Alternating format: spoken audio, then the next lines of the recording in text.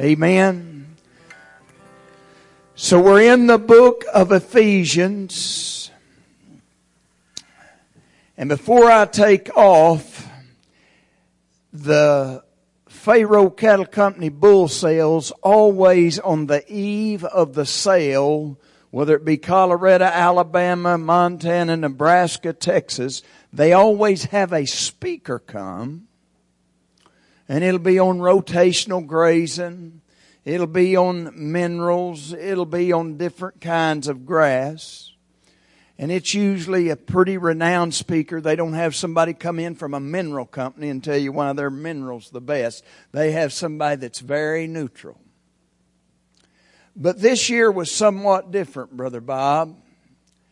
When they sent out the email to us, 30 producers that produce bulls for them, they said this year's pre-sale meeting will be a meet and greet.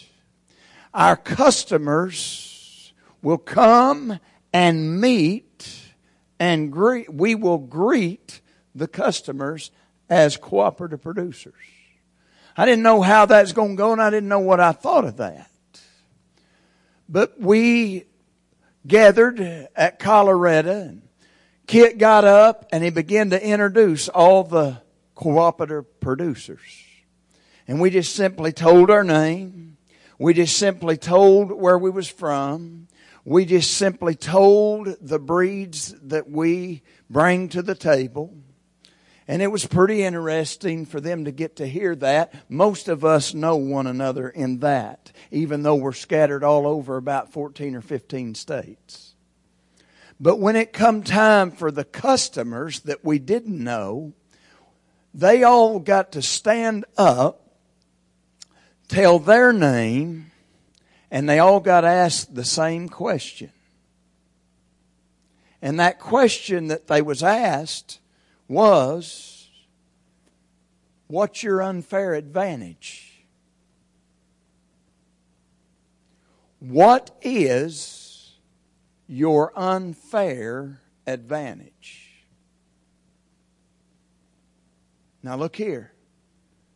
We always talk about our disadvantages, don't we? But what Kit's good at is making people think. And see, what he was doing is, we all think we have a disadvantage in the cattle business that somebody else has an advantage. I'm guilty. See, anytime I go to Colorado and they say, look at that lush grass, and I look out there and it ain't no taller than that right there, I say, that's lush grass. It is in Colorado, because I'm going to tell you, cow takes a bite of that, it's got some power and it's got some punch. And if you didn't know it, most of us Okies would trade our big old tall grass that looks so good, we'd trade it in a minute for some of that short grass that's got some power and it's got some punch. Let me tell you, the bulls that's led the way in Colorado the last 2 years, they come from me.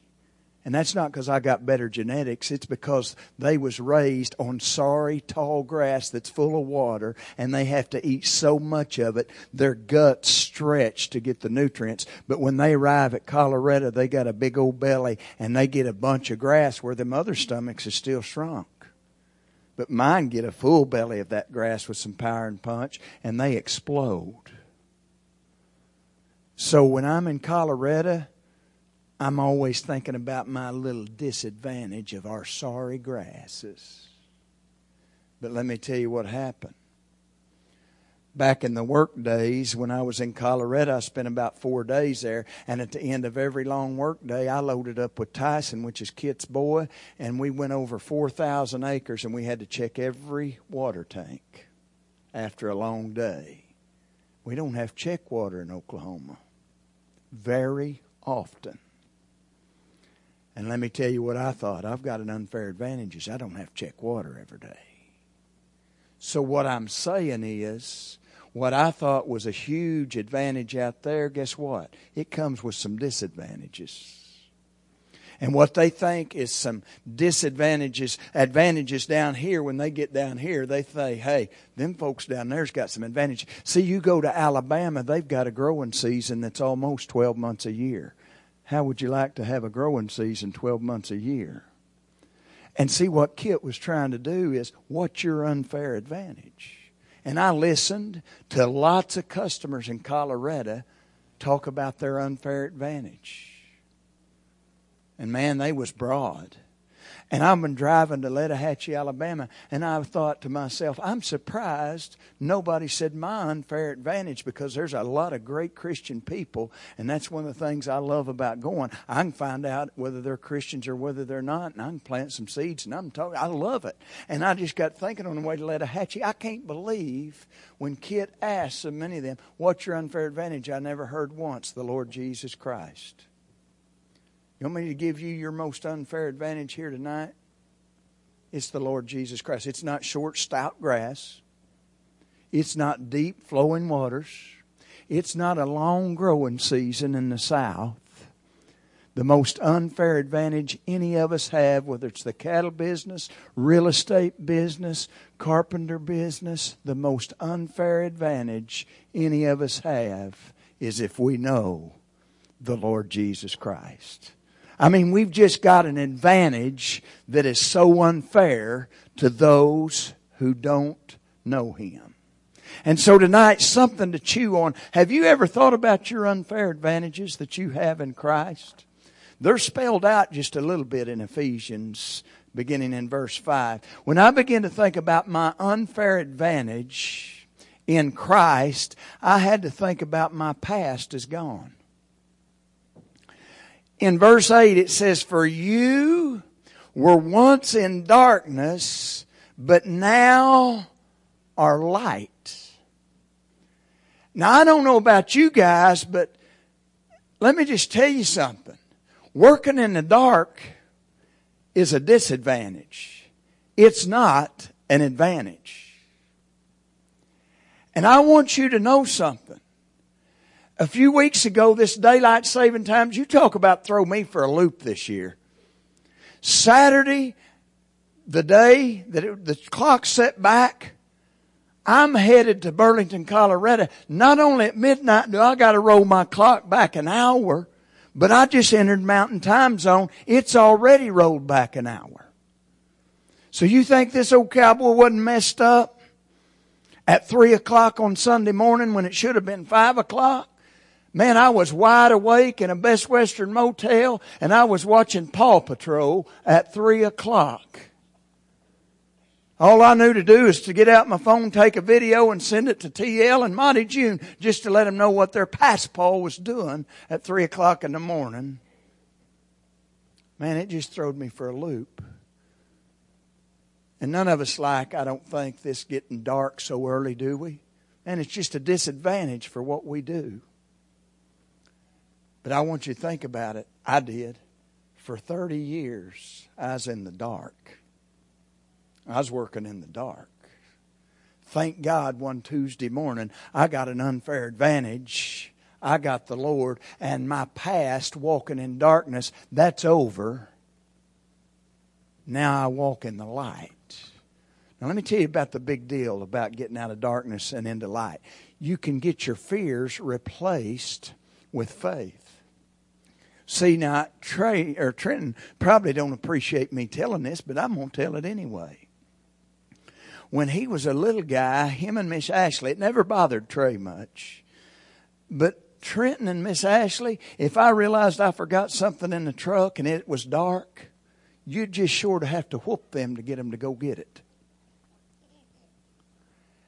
Because they was scared. They had a fear of the dark. And folks, spiritually speaking, that's really all of us. Because spiritually, we walked in the darkness and there's a lot of stuff to fear. Remember death, remember disease. Remember before you walked in the light, you would think about that and you didn't have faith and it wasn't good. But once you got saved, guess what? You can think about death. You can think about disease. But now you walk in the light and your fear has been replaced with faith. But let me tell you something else about this unfair advantage of the light. Not only does it help us replace our fear with faith, but listen, where we've been falling, stumbling, Now we can stand firm. I began to think about my 30 years of running in the dark, and boy, I had some falls now. But I thought in particular about when I wasn't in the seed stock business, me and Scott Ogilvie got in the bucking bull business. And one night down at Murphy at Stamper Ranch on a 25 degree night, we was bucking some of those bulls, and it come time to load them up. Colonel Ogilvie went and started the truck, but for some reason he forgot to set the emergency brake. And when the bulls began to run on, I watched the truck begin to roll away from the loading chute. And I looked at Ogilvie and I said, "You set the emergency brake?" And he said, "Don't look like it. That's just him." And I said, "No, it don't." And I took off running, jumped over the fence, and bulls were scattering all over the Stamper Ranch's driveway, and we got them all back in, but there was something funny about it. There was one high-horned brindle nobody wanted to get in front of, because he'd just soon hook his look at you. And he went right down the driveway, right out to Murphy Road, right across the road, and found himself in Lawrence Perkins' apple orchard. It's 2 o'clock, 1 o'clock, 2 o'clock in the morning, and it's dark. And they said, "Are we going to go get him?" I said, "We got to go get him." And we got down there at that house. We couldn't see him. It was dark, but we could hear him tearing the apple trees up, hooking them. Somebody said, "Should we wake Lawrence up?" I said, "I've watched Lawrence. I don't think he can help us much. I love Lawrence, but I don't think he can help us much." I said, "We'll just use his pens. We'll just get the bull into the pen." Somebody said, "How are we going to get the bull in the pen?" I said, "I don't know." I said, "I'm going to run around there. It's dark. I'm going to run around there and make sure the corral's open." And I took off running as hard as I can run in the dark. I wasn't real familiar with Lawrence Perkins' yard. And I tell you what I found he had out there, running as fast as I could. It was dark. I found a cement picnic table. And when I run into it, it did not budge. And to me to tell you I stumbled and I failed is an understatement. Now let me tell you something.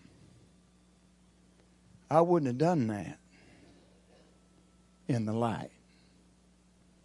When I think about that story I just told you, I spent 30 years, spiritually speaking, doing a lot of stumbling and a lot of falling because I was running in the dark. Thank God for the unfair advantage, because now I don't stumble and fall near as often. Why? Because I'm not running in the dark. I'm running in the light. What an unfair advantage we have, because our past is gone, the darkness is gone, and the light is come. And all God's people ought to be saying amen and amen. But unfair advantage, I want you to think about it. Not only our past is gone, if you're listening, say I am, but our position is great. Look what it says. "For you were once darkness, but now you are light." Look at the rest of that verse. "In the Lord." Talked about it this morning. You want me to tell you your position when you was lost and undone? You was a child of the devil. You want me to tell you your position now that you're saved? You're a child of God. And what an unfair advantage it is to have God as our Father. What a disadvantage it is to have a father like the devil that does want to do nothing other than steal, kill, and destroy you. So man, we've got a position that is great because we're no longer a child of the devil, but we are a child of the Father. We'd all do well to be reminded of what the mama told the young lady before she'd go out on a date. She'd say, "Now you need to remember, sis, you need to remember whose you are." She said, "I'm yours, Mama." And Mama'd say, "No." "Oh, I'm Daddy's." Mama'd say, "No, you belong to Christ Jesus. Just remember when you go out tonight, sis, remember whose you are." I don't think that's just good advice for a teenager dating. I think that's a good advice for every one of us within an earshot of my voice, is for us to remember when we go out into a lost and dying and a dark and a damned and a doomed world, it'd be a real good thing to remember whose we are. And whose we are is the Lord Jesus Christ. We are a child of the King. What an unfair advantage, because our past is gone, our position is great, but thirdly, what an unfair advantage because our performance is guided. Now, I say our performance is guided. Have I told you guys what happened at Burlington? Did I tell you that daylight savings time and that mountain time? I tell you, I just couldn't sleep. And Tuesday morning rolled around, and I mean, I'm wide awake, 3:30 in the morning. And listen, I've got 24 bulls to load on a trailer. Some of them's got to be dropped off at Pratt, Kansas to certain customers. Some of them's got to be dropped off at Springfield, Missouri to certain customers. Some's got to be dropped off at Fulton, Mississippi to certain customers. And some's got to go plumb to Lettahatchee to be picked up at the next sale. And so it's vital when I load these 24 bulls that I have the names of these customers, and I can call them as the delivery boy, and I can tell them when their bulls have arrived at the drop points. Are you with me? So I get up and I go to Burlington Livestock Exchange. I'm the only one out there fixing to load bulls, 24 head, about 4:30 in the morning. And all I could think of is I drove old Big Bird all the way out there. And all I could think of is I don't want to check the oil. And I could hear my eldest boy saying, you don't ever check the oil on nothing. One of these days you're going to blow something up. And most of the time that's the boys listening to their dad's voice say, you ought to change the oil. But in this case, it's the dad hearing the boy's voice saying, you need to check your oil. I don't know what. And so I'm blaming this on Trey. I decided I better check my oil. And I popped the hood on old Big Bird. I had the light on my phone. I pulled the dipstick out, and when I seen the oil level was okay, I laid that cell phone on that driver's side tire. I put the dipstick back in it. I got an old Big Bird. I backed it up to the loading chute, and it took me about 2 hours to go down 3 different alleyways that was 14 pins deep and find the 24 bulls. And check and double check that I had the right. You know, it's a sickening feeling to get 100 miles down the road and realize you got the wrong bull on. So, I checked and double checked. And when I got them all loaded, it was just getting daylight. And I thought I better call them and tell them I'm loaded.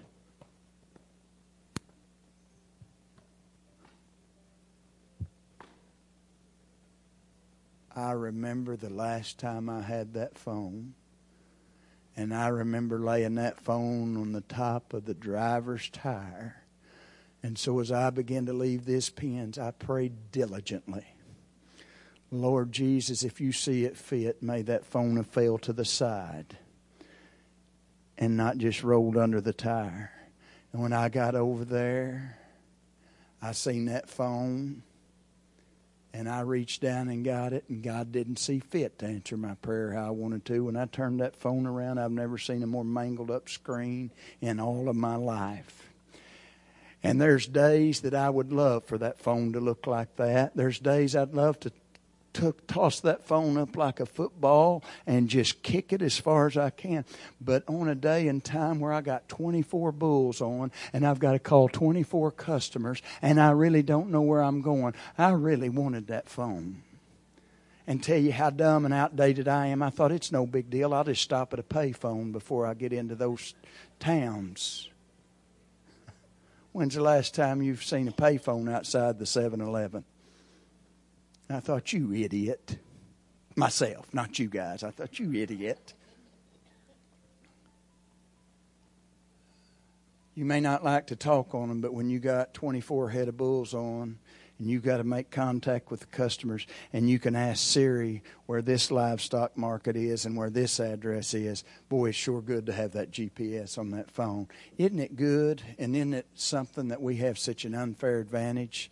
Even when the phone's tore up and messed up, we've got a built-in GPS before GPS was ever cool. God wants to guide our performance. And we've got a built-in GPS in that of the Holy Spirit. And all God's people ought to be saying, amen. What an unfair advantage. Now listen to this. When you've got a built-in GPS in the Holy Spirit, look here, it will complement the Holy Spirit that's in you. Now look at verse 8.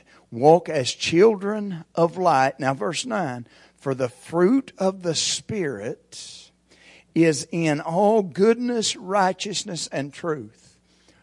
Can I remind you that the previous chapter ended in talking about grieving and quenching the Holy Spirit? I reminded you that last week. And we often preach and teach about grieving and quenching the Holy Spirit. But if you're really listening to that built-in GPS, you won't have to worry about quenching and grieving the Holy Spirit. You'll complement the Holy Spirit. Isn't it something we can point out those who grieve and quench it when they don't keep themselves unspotted from the world? But we need to start realizing, hey, there's people that's not grieving and quenching. They're doing better than that. They're complimenting the Holy Spirit. Oh, Jay Rogers, he's one of those guys, kind of like Jake I preached about last week. When I got to Lettahatchee, I made the phone call to Doug. I said, my bulls from Burlington are unloaded. He said, we're eastbound down and loading up and truck them. We're headed there. We'll be about 2 hours out with the Texas bulls. I said, I'll wait for you. I said, who's hauling the bulls? He said, me and Big Jay Rogers. And I thought, Jay Rogers, he probably won't remember me. But he's the one, when I told him my dad was dropping some bulls off at the Armitage Ranch, when when Dad didn't go, Eli did, and old Jay Rogers is the one that got out and looked old Eli over, and he said, how old's this guy that owns all these bulls? Because he thought Eli was my dad. He wanted to know who this guy was that was advanced in years when it come to producing bulls. And since then, he had hauled a couple of loads. And when Jay Rogers bailed out of that big old white Peterbilt down there at Lettahatchee, Alabama, he come over there, and I was wondering if he'd remember me. And listen, he's from the South. I'm not Mr. Pierce. How's it going, Mr. Rob?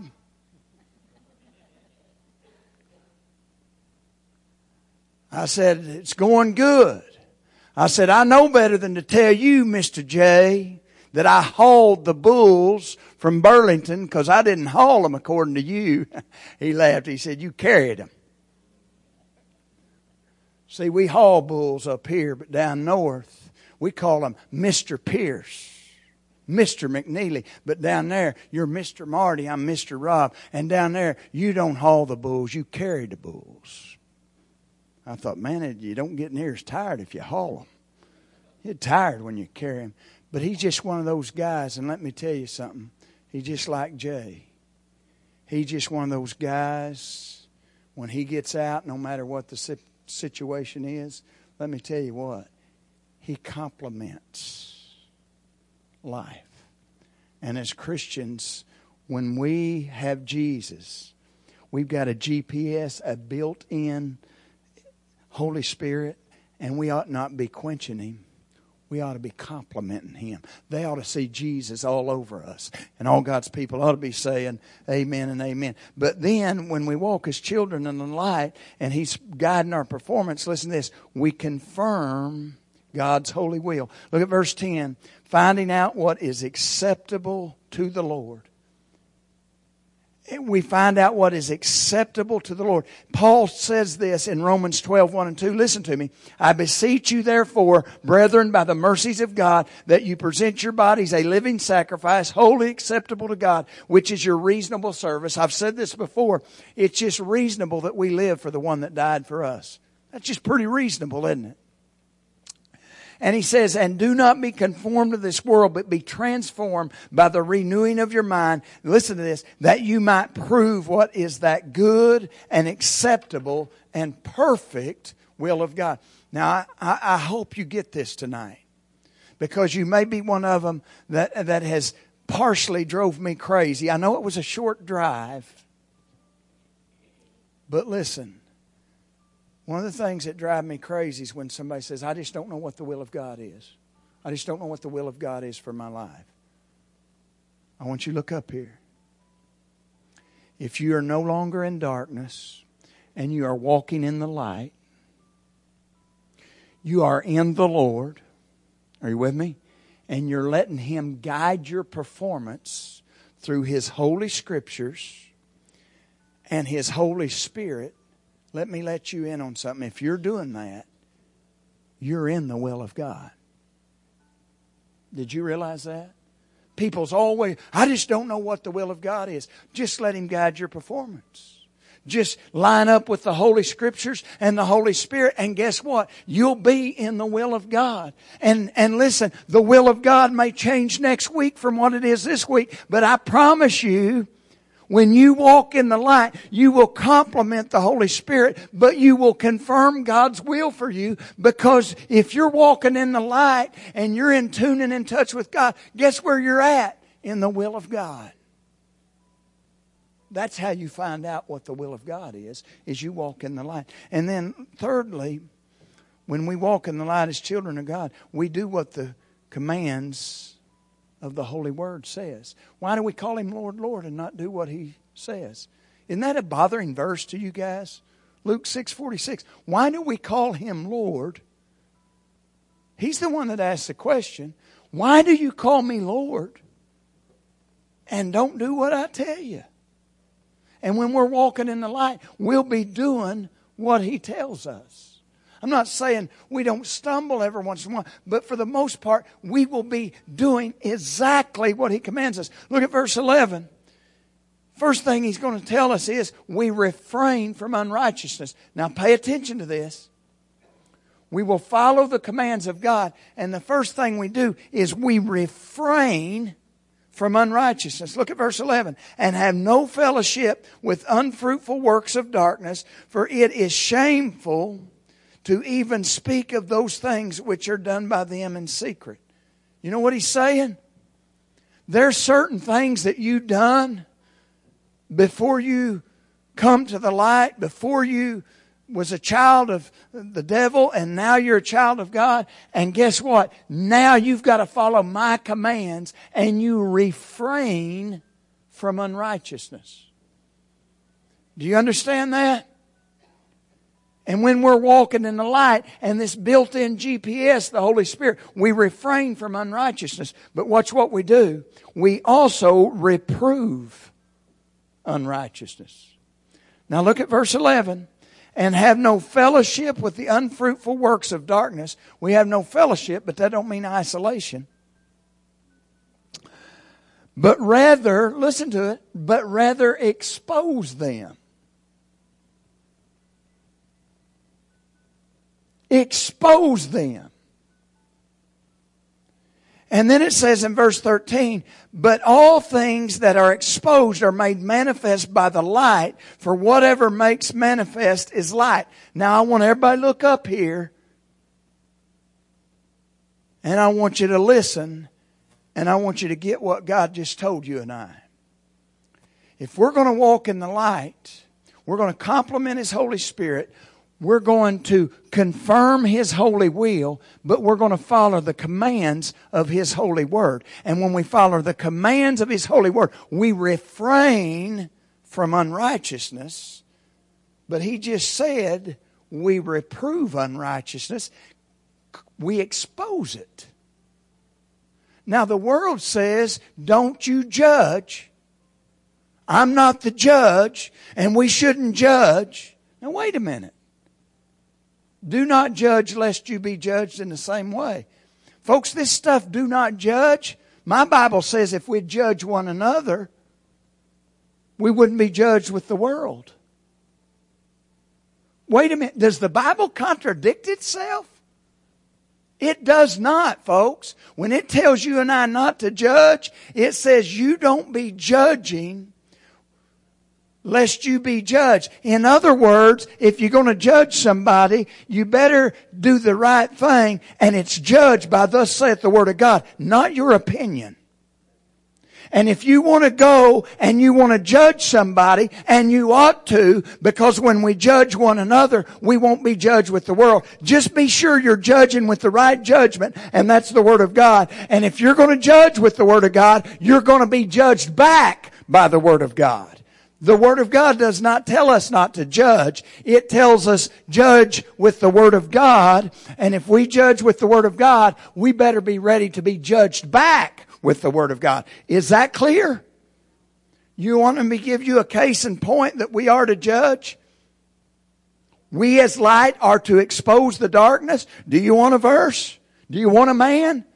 His name is John the Baptist. And let me tell you, he had a built-in GPS. He even knew in his mother's womb when Jesus was in the house. He had a built-in GPS. He was in tune. He was in touch. He walked in the light. He complimented the Holy Spirit. He knew the will of God. He was the forerunner. He wasn't the one, but he was speaking of the one that was to come. So you guys let this world go tell Johnny B that he's not supposed to judge. Because I'm going to tell you what he done. He was the light. And let me tell you what he done. He exposed the darkness. Didn't he? Didn't he? There was a politician in that day. He was having an affair with his brother's wife. Now what do you think the world that wants to be so politically correct would do with this guy that is the light, John the Baptist? Don't you judge. He went and exposed, called Herod out for having his brother's wife. Now what would he do when, I tell you what he'd hear in this day and time. Don't you be judging. I've got the Word of God. And the Word of God says what he's doing is wrong. And John didn't have no backup because he figured out he's supposed to expose the darkness. That's what light does. But he was doing it according not to his opinion, folks. He was doing it according to thus saith the Word of God. But write this down. Before you can reprove unrighteousness, you've got to refrain from unrighteousness. The problem is too many that's not refraining from unrighteousness are the ones that want to reprove unrighteousness, and then that just causes a big, I don't know what it just causes a big, I'm better than you, don't you judge me. But when we take the Word of God and we refrain from unrighteousness, then we're qualified to reprove and expose unrighteousness. Sometimes we got to dig a little deeper in some verses that the world tells us means this when it really don't mean that. I'm pretty sure John the Baptist was in tune and in touch, and I'm pretty sure our day and time he would have been accused of judging Herod, but he was just exposing Herod, and he made that call from thus saith the Word of God. And all God's people ought to be saying amen and amen. Just don't ever forget to reprove unrighteousness. You first got to refrain from unrighteousness. And all God's people said. And lastly, and I'll be through, an unfair advantage is remember the plea from God. Now I want you to look at verse 14, and it starts out with therefore he says. Now if I was an English teacher, and I'm not, I'm still in need of being taught. What tense is that in? Therefore he said would be past, wouldn't it? So to me, and I'm not an English teacher, therefore he says seems to me to be present. Does it anybody else? Let me tell you, I thank God that we've got a living Savior. Because if I was some part of some religion, that would have to read, he once said. Because see, now he's dead. So all that could say is, He once said, He once said. I don't care what religion it is in the world, that can't be said of them. Do you realize we've got a living Savior? Therefore He says. He's alive, He's well, and that's present. Does that mean He's still pleased and talks to His children? I'll answer you that for you. Yes. Therefore He says. And you know what He says? Every time we gather, look at it. Therefore He says, awake, you who sleep. You know what God is pleading for right now? You know what He's pleading born again children of God to do? He's pleading for you to wake up and realize you got the biggest unfair advantage that anybody could have because you have Him and you've fallen asleep and the world's going to hell all around you. And He says today, hey church, wake up! Presently. Therefore He says, awake. But then look in there. What else does He say? In this pleading, He says, awake, or He says, arise from the dead. Not only is there a God who pleads for His children to wake up, He's pleading for the lost to get saved. Because before you're saved, you're dead in your sins and trespasses. And He's saying, arise, you who are dead. Aren't you glad God hadn't give up on the church that's went to sleep? And He is presently pleading for us as children of God, wake up. And aren't you glad that His ear is not heavy, that it cannot hear? Aren't you glad His hand is not shortened, that it cannot save? Aren't you glad He is still pleading for those that's lost and undone and hell-bound to arise from the dead and be saved? That's pretty good stuff, folks. But when you hear this plea, it's going to make you better in 3 areas. Watch this. You'll walk like Jesus. Look at verse 15. See then you walk circumspectly, not as fools, but as wise. Boy, I tell you what, Facebook's got some great advantages for riding with Rob.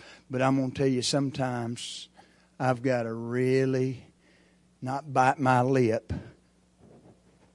but bite my fingers because of so-called Christians and their post.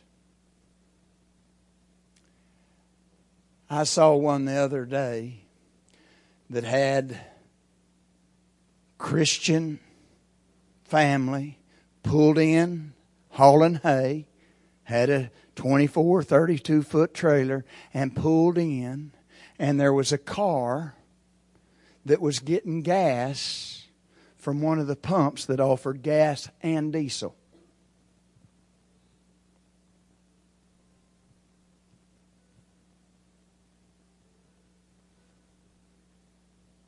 That ain't no big deal to me. But how big a deal it was to this Christian family? My daughter said we ought to slice their tires.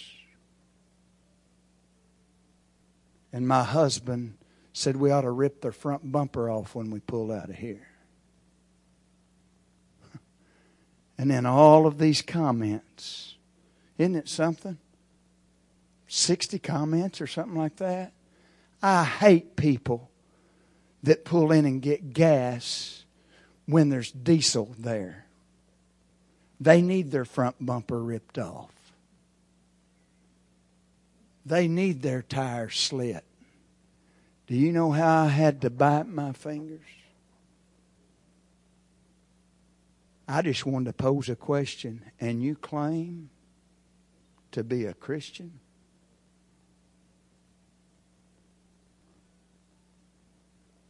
I think if they was really in tune and touch, they might have heard a plea from heaven. Wake up. It ain't no big deal to have to sit at a pump a little bit longer. to get fuel.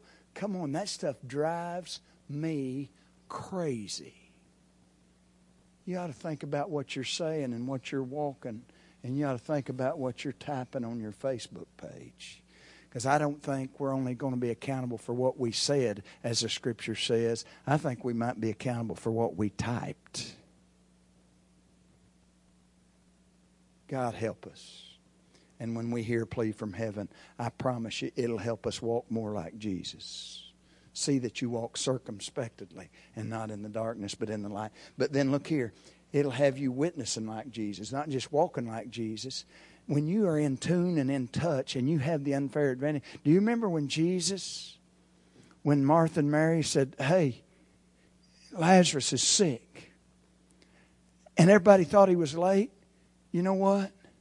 He knew right when he needed to get there. And that's when he got there. Remember when he told his disciples, I got needs to go through Samaria. And when he did, guess what? He met a woman at the well. And guess what? She got saved. She got delivered. Look here. Look at verse 16. Redeeming the time because the days are evil. Let me tell you what we ought to be doing. We ought to be in tune and in touch.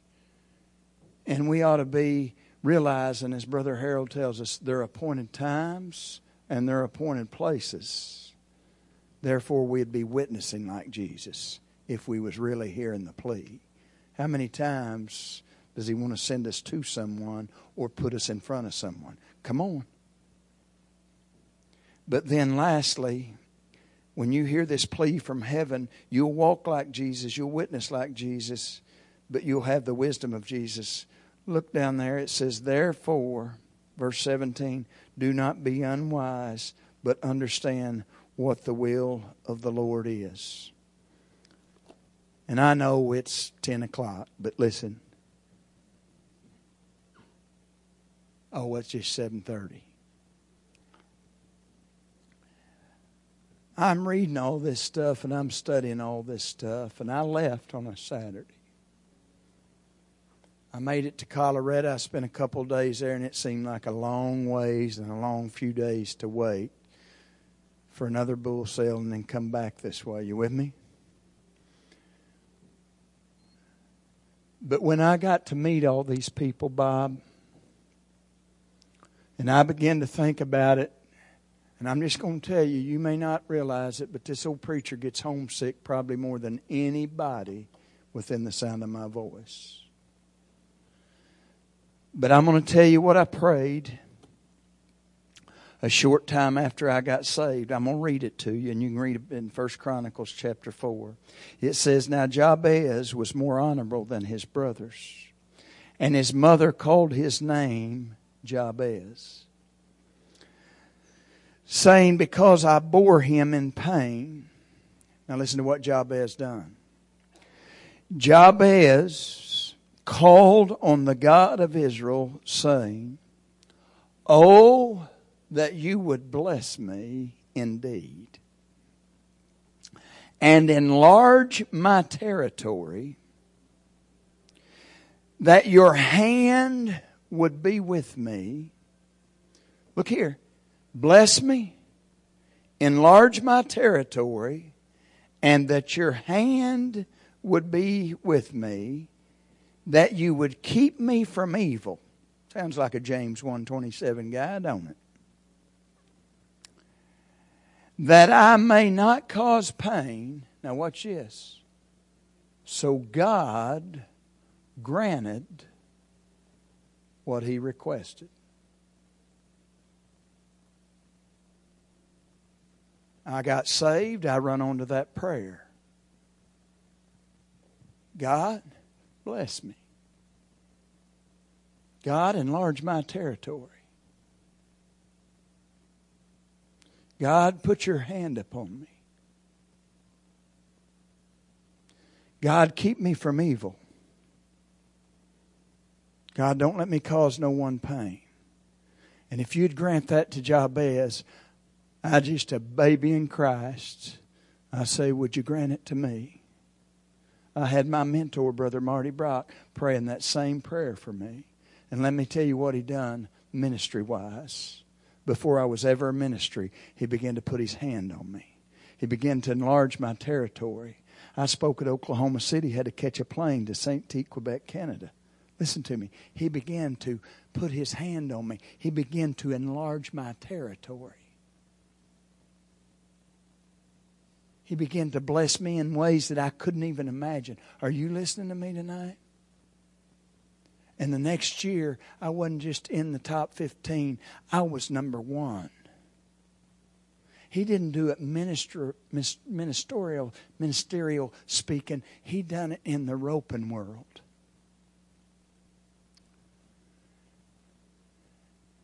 And now all these opportunities to speak in Louisiana, all these opportunities who I would stand in front of the meet and greets, all these opportunities, I'm getting a little homesick. And God just reminded me, you asked me to do something one time, boy.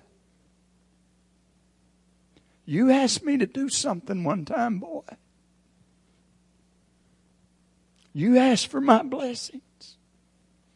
You asked for my hand. You asked me to make it bigger. You've asked me to keep you from evil. You've asked me to keep you not cause anybody pain. And I granted it to you, and I'm still granting it to you. And I began to think about,